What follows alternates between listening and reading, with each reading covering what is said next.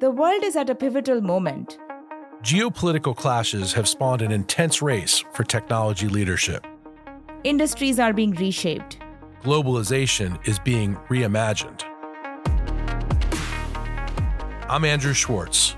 And I'm Kirti Gupta. We're here to break down how geopolitics and technology are impacting our economy, our security, and our daily lives. This is GeoTech Wars.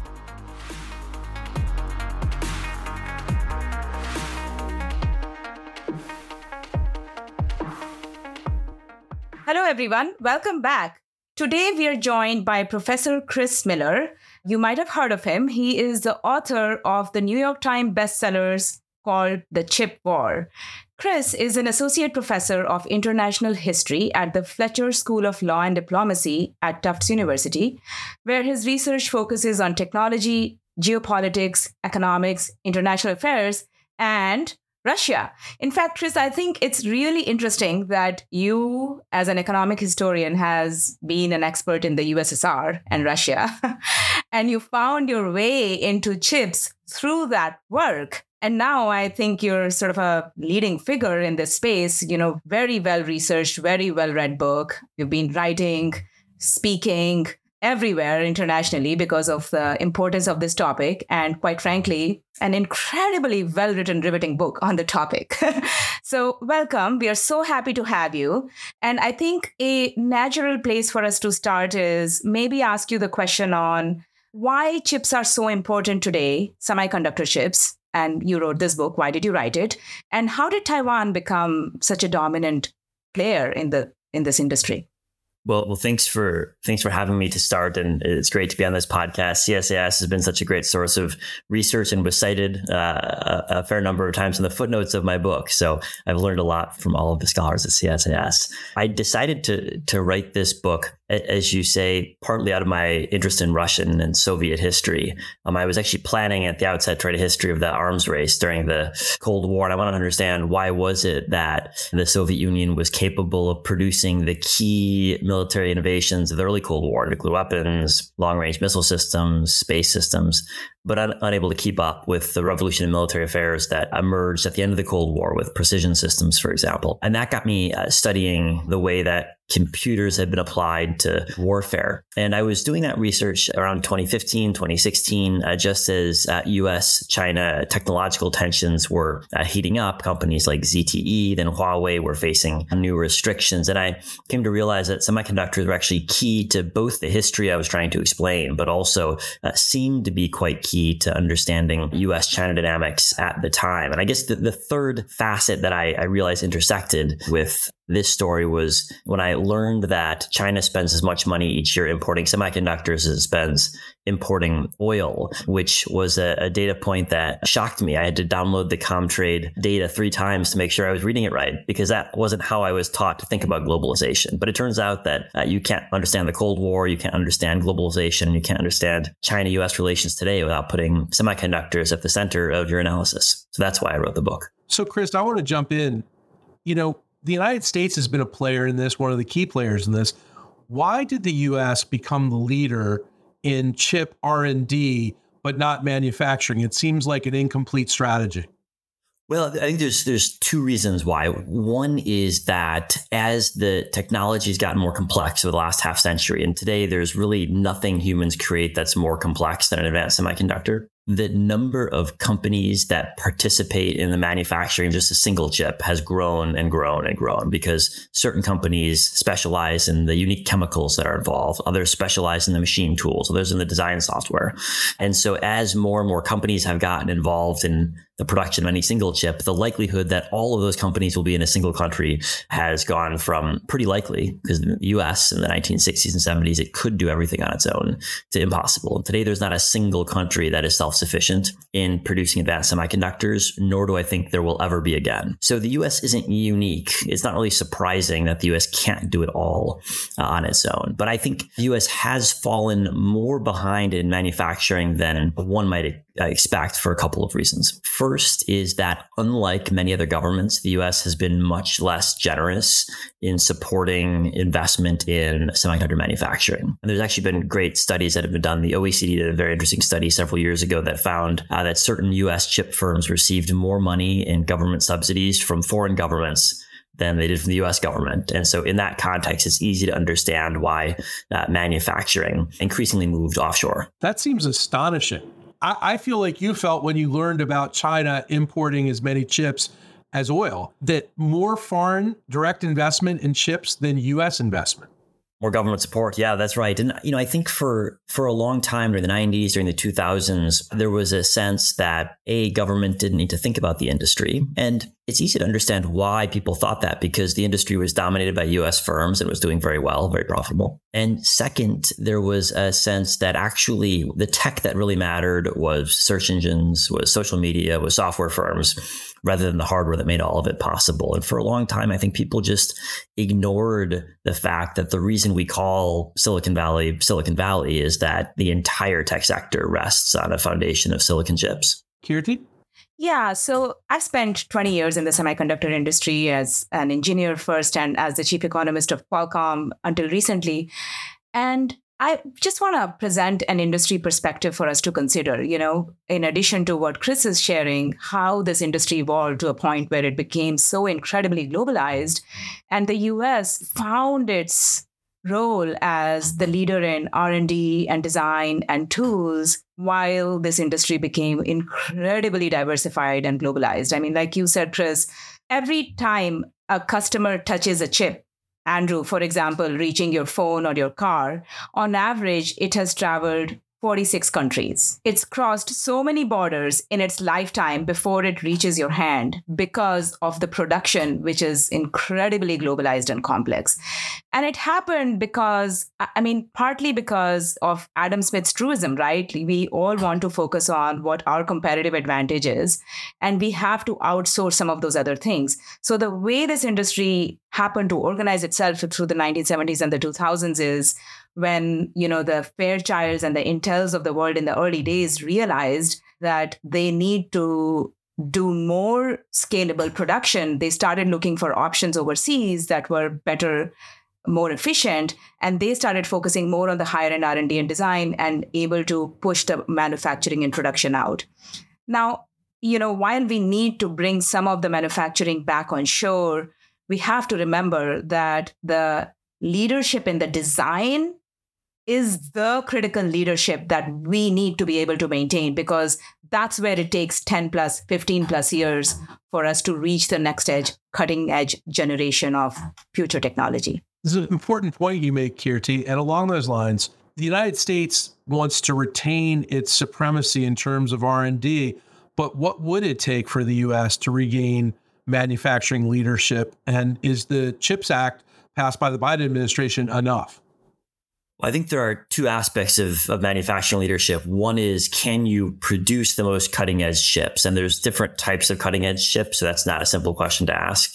But the second is, do you have the capacity that you need to withstand crises? And those are somewhat different things. I think that the CHIPS Act is going to make a difference when it comes to manufacturing capacity on the margin. There already is a major increase in investment and construction of new chip making facilities. We already see even before the first CHIPS Act dollars have actually been spent. But the reality is that there is so much reliance on chips that are made offshore. We're not going to be self-sufficient in chips, even in the not the most cutting edge chips. We're still going to be reliant on trade with partners. When it comes to the cutting edge, the challenge is that there are just a couple of companies in the world capable of producing cutting edge chips. And so you can't talk about cutting edge in the abstract. There are 3 companies that matter when it comes to producing cutting edge logic chips. And so asking, will the US have cutting edge capacity, is asking which of these 3 companies will be at the cutting edge in 5 or 10 years and what share of their capacity will be in the US. And nobody knows with any confidence which of these companies will be leading the race. But the US wants to have more investment from all of them to give it a bit more likelihood of having a greater share of cutting edge capacity in the US. Well, and part of the key point of President Biden's CHIPS Act, of course, is to, stay ahead of China. And what do you think about that? Is China ultimately going to catch up anyway? How long can we keep them at bay? How important is it that we keep them at bay? Well, I think what you find when you look at China is, on the one hand, the Chinese government's been spending an enormous amount of money, especially since 2014, when the Chinese government identified chips as a key strategic priority, what they call a core technology. Ballpark, the Chinese government spending roughly one CHIPS Act per year, and has been for the past decade, supporting its chip industry from the national level, provincial and local government funds. So huge amounts of money going in. And they've made a lot of progress. But they also remain really far behind in a number of key parts of the supply chain. And I think people always ask me, when will China catch up? Is it next year, the year after, or at some point towards the end of the decade? But actually, the trend in the chip industry has been that everyone's been falling behind the leaders. When it comes to advanced manufacturing, everyone's fallen behind the leadership of TSMC. When it comes to lithography, everyone's fallen behind ASML. Across the supply chain, there's been concentration where just one or two players in the world have come to dominate the advanced technology in that segment of the supply chain. So the trend is actually of falling behind the cutting edge. And so if you assume Chinese firms are just normal firms, your assumption should be actually that they'll fall behind, not that they'll catch up. Yeah. And on that, right now, the largest foundry, SMIC, is several generations behind on the semiconductor node technology that they work on. So I think it's a really fair assumption that would remain the case for over 10 years. It takes enormous amount of know-how, skill set, and large capex investments to be able to create these foundries that, frankly, like Chris said, only 3 companies in the world have managed to lead and sustain. So Chris, why don't you name those 3 companies? And I want to go back to Andrew's question on what would it take for us for the US to catch up, and if the CHIPS Act is enough? So when it comes to leading edge logic chips, it's TSMC, the Taiwan semiconductor manufacturing company, Samsung, and Intel are the 3 leaders of logic chips. And maybe it's worth flagging that they have different business models, or have in the past had different business models, with Intel producing chips only for itself, in-house production. They're beginning to open an arm that's going to produce chips for outsiders, but that's in its early stages. TSMC, by contrast, only produces chips for outsiders. It doesn't design any chips. And Samsung does a mix of both. Right. And remember that TSMC is based in Taiwan, Samsung in South Korea. Intel is obviously a US company. But in terms of market share for the volume of these chips that is being produced, TSMC is a standout leader by a very large margin. So the question, Andrew, whether the CHIPS Act will be enough for us to bring some manufacturing back into the United States, I just wanted to unpack that a little bit with you, Chris. Now let me put it this way.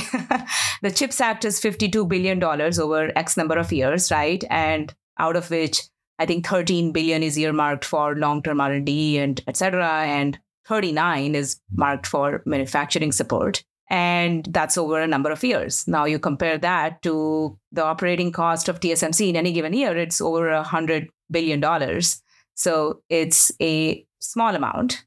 It's a start, but for it to scale, we really need a public-private partnership. And that brings me to the second point of a public-private partnership. And for it to be sustainable and work, the TSMC model is very well suited because it is not an integrated model like Intel's. In other words, the design companies outsource their manufacturing to TSMC, and therefore they have an incentive to invest in TSMC for its manufacturing, knowing that they will have the leadership in the design. Not so in the case of Intel, because it is an IDM, what we call an integrated design plus manufacturing firm. So it is competing with the design firms as their competitor, as well as serving them as the customers of Intel.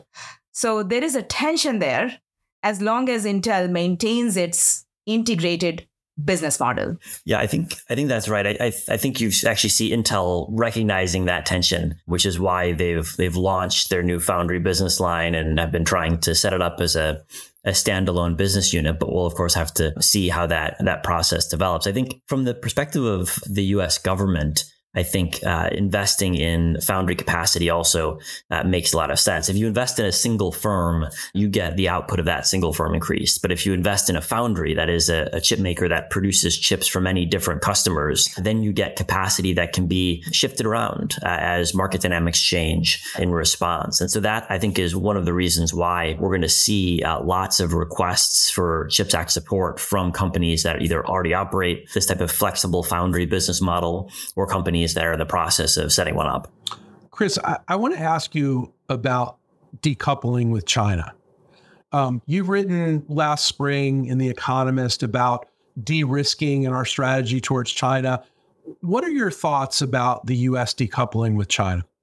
Well, decoupling is sort of a political slogan rather than an analytical concept. And now it's been replaced with a new political slogan, de-risking, which is meant to sound, I think, lower cost, but refers to some of the same trends. I think if you want to be analytical, we've got to look at a specific types of economic exchanges, specific investment flows, specific trade flows, specific technology transfers. There's no doubt when you look at the U.S.-China relationship, and not just the U.S.-China, but also the West-China relationship, that investment into China has slumped. It's not just U.S. firms, it's Japanese, Korean firms as well. And this is particularly happening in the tech and electronics industry. There's no doubt that almost every company in the electronics industry is trying to diversify its production and assembly base. Companies looking at Vietnam, India, elsewhere to manufacture, whether it's computers or servers or smartphones. But there's also no doubt that U.S.-China trade remains very large. And for U.S. firms, China remains a major market. And so I think when we look at political leaders talking about decoupling, you can find evidence of decoupling and the opposite, depending on where you look in the economic relationship. But for us thinking about it, we need to think about what is the type of decoupling we want and don't want. The reality is we probably want certain things to be decoupled and other things not to be decoupled. For example, I think we probably want U.S. firms selling goods into China for as long as possible. There's no downside to me of Nike selling as many sneakers into China far into the future. Big upside, actually. Huge upside. Exactly. But we probably don't want companies that are selling advanced technology to be transferring all of their advanced technology to China if it's something that China doesn't currently have access to. So that's the balance that needs to be struck. And we've seen over the last decade different efforts to strike that balance. Do you think we currently have about the right balance? I think there's been a trend over the past 6 years, 7 years towards more restrictions on investment, more restrictions on tech transfer. And I think that's reflective of the fact that a decade ago, we did not have the right balance. I think if you look in different parts of the relationship, you can make arguments for a tighter or looser policy stance. But I think that the trend of tightening up relative to where we were a decade ago is the right one. Kirti. Yeah. So, I would like to echo this approach of caution. So, as I think we've discussed in our previous episodes, semiconductor chips, and for some of the reasons Chris has shared, have become a central point of these geopolitical discussions and the U.S. relationships with China. First of all, as Chris pointed out, many people use this analogy, not a perfect one, but semiconductor is the new oil, except that it keeps changing and it keeps advancing. So there is a potential for us to keep our adversaries at bay and in a decade behind us technologically, if we are able to use some of these export controls in a sensible way. On the other hand, I'd like to remind you of the statistics. I mean, Chris, you mentioned that our trade with China is very high volume, right? It's and you're a USSR expert, and you know this, that our current trade relationship with China is orders of magnitude higher than anything we ever had with USSR in terms of economic ties.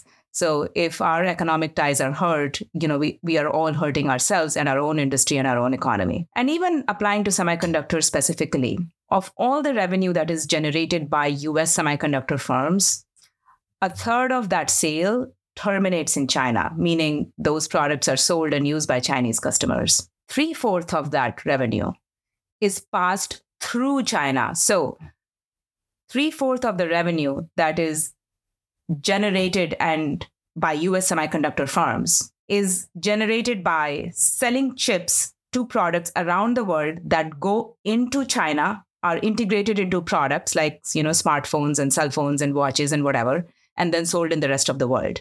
So we have to be really careful as we think about the export controls and entity listing to really tailor to these very high-end, cutting-edge critical technologies. I think many of us call it the small pond, high fence model, while maintaining economic ties that are able to create the global economy that we've all enjoyed over the last 50, 60, 70 years.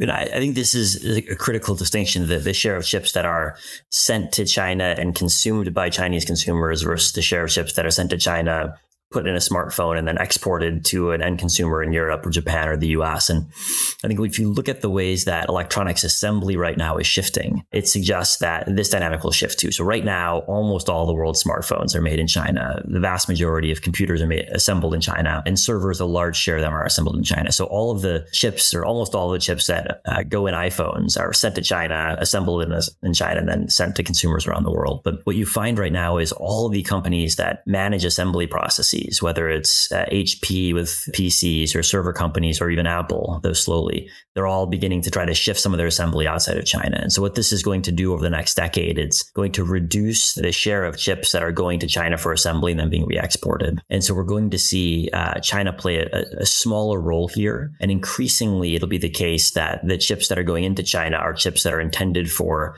end customers in China. And that will, I think, have the effect of somewhat reducing China's leverage over foreign chip firms. Because right now, for a lot of US chip design firms, the vast majority of the chips they make are going into China and then they're being re-exported. But China's got a ton of leverage over them. Whereas as assembly dynamics change, that leverage will decline somewhat. I think the other key dynamic is China's desire to force companies to buy Chinese chips. And one of the things that we haven't seen as much of in the chip industry as we have in most of the rest of the Chinese economy is demands or requirements that Chinese firms buy local. So in high-speed rail, for example, Chinese firms had to buy local from the beginning. That's why you had very rapid domestic production in China. But right now, if you look in a Chinese-made smartphone assembled in China, almost all of the chips will have been imported from Japan, from Taiwan, from Korea. And I think that's going to start to change. The reality is that China only imports things that it can't produce domestically. And increasingly, we're seeing evidence that it's even willing to take higher prices or lower quality to have the ability to force companies to buy domestically. And so I think very slowly, but I think it's happening, US and foreign chip firms are realizing that their end markets in China are shrinking because Chinese policymakers are increasingly forcing Chinese companies to buy domestic alternatives. So just wanted to add to that, I think it's a really important point that you just made, Chris, that companies are now beginning to shift their operations, embracing this idea of reimagining globalization, moving their, some of their manufacturing activity out of China and diversifying into other regions, India, Vietnam, Malaysia, so on. And that trend is happening, but it takes time. It takes us a few years. So my question is, as the United States is thinking about its strategy for export controls and entity listing of Chinese companies to put these barriers of trade between what we can or cannot sell to China, how careful do we ought to be, knowing that this timing it's a slow timing, right? It's a slow burn where companies are naturally diversifying, versus if we create rules that are so stringent and we keep pushing China, let's say, against a corner, eventually we can face some retaliation. And we have already faced it. We have seen, Chinese government limited the sale of Micron's products into China. And to your point, that's a stated desire that will continue to happen. China doesn't want to buy US technology, and that can accelerate tension. How concerned should we be about that, or how concerned are you about that? Yeah, I think that's a key balance that's got to be struck. I mean, on the one hand, on the time horizon question, I think I would argue that we've seen the US government signaling to companies now for almost a decade, since 2015 or 2016, that trade patterns have to shift, that tech transfer patterns have to shift. And I think it took a long time for tech CEOs really to get the message.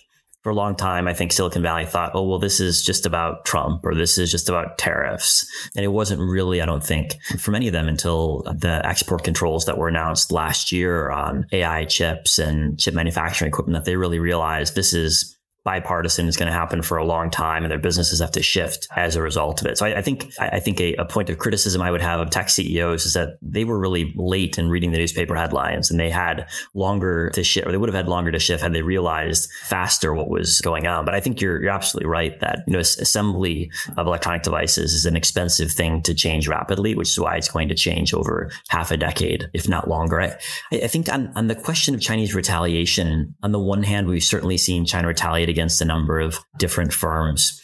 On the other hand, you could argue actually that China's retaliation has been quite limited.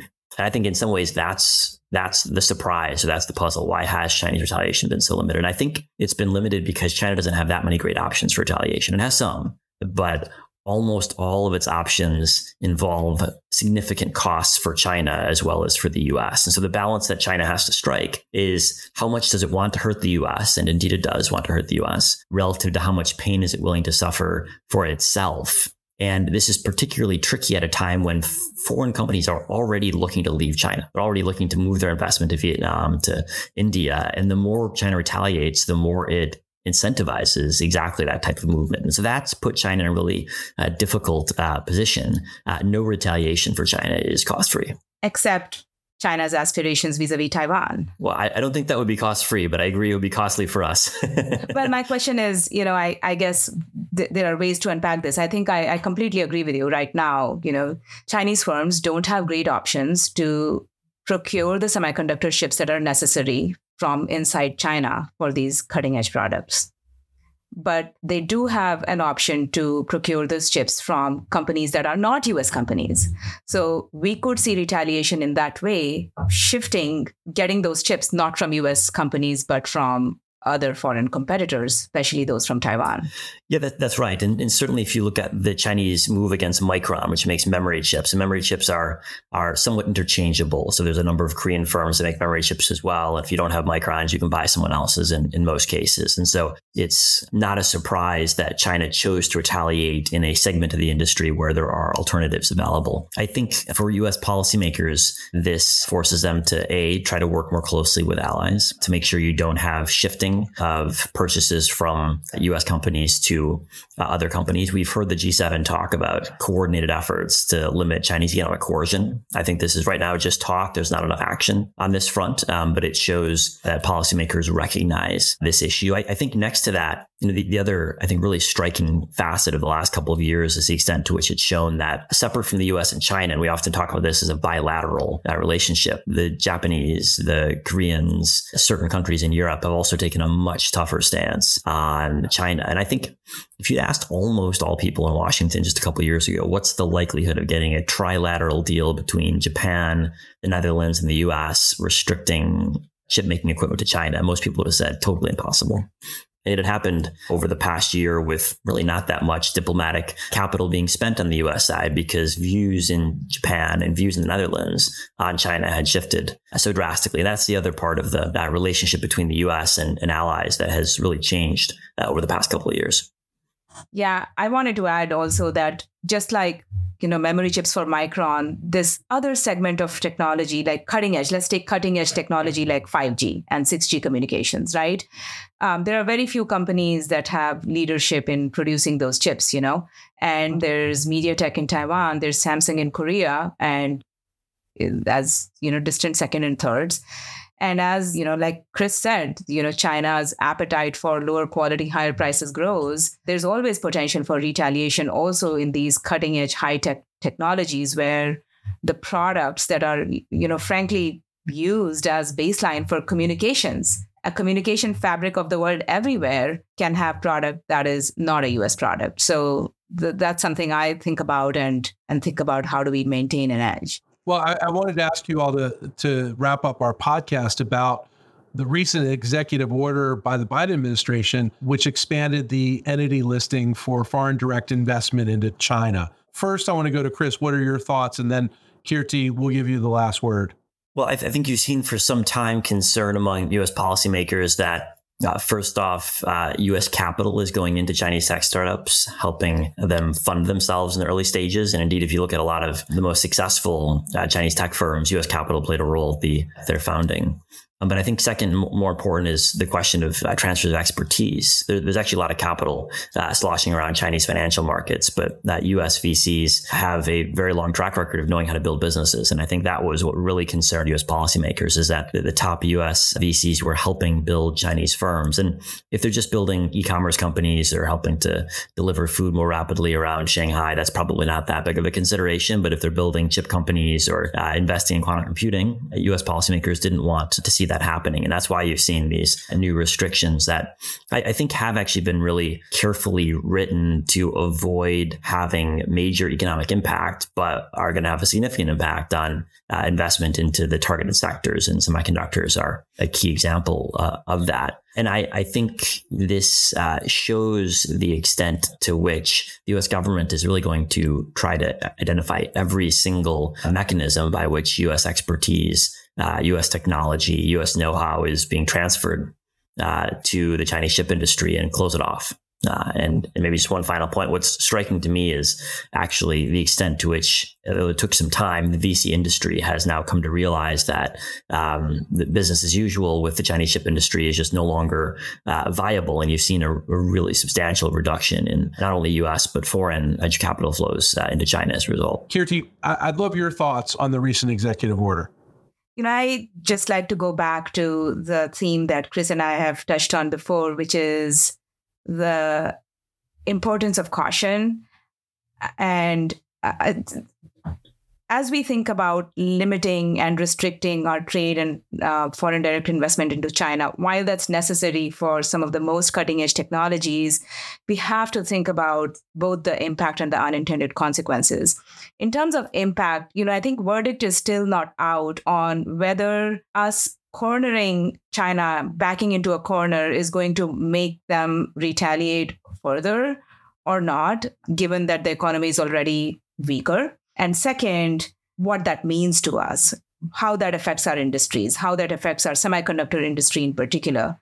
So I think that Chris is right. The recent executive order has been written in a way that tries to limit the restrictions, and we need to continue to hold on those small pool, high fence approach that we've been taking so far. Chris, I want to thank you very much for coming on GeoTech Wars with us today. It's a real pleasure. Well, thank you for having me. Thank you for tuning into GeoTech Wars. You can listen to more episodes on Apple Podcasts, Spotify, or wherever you listen to great content. Don't forget to rate and review us. Until next time.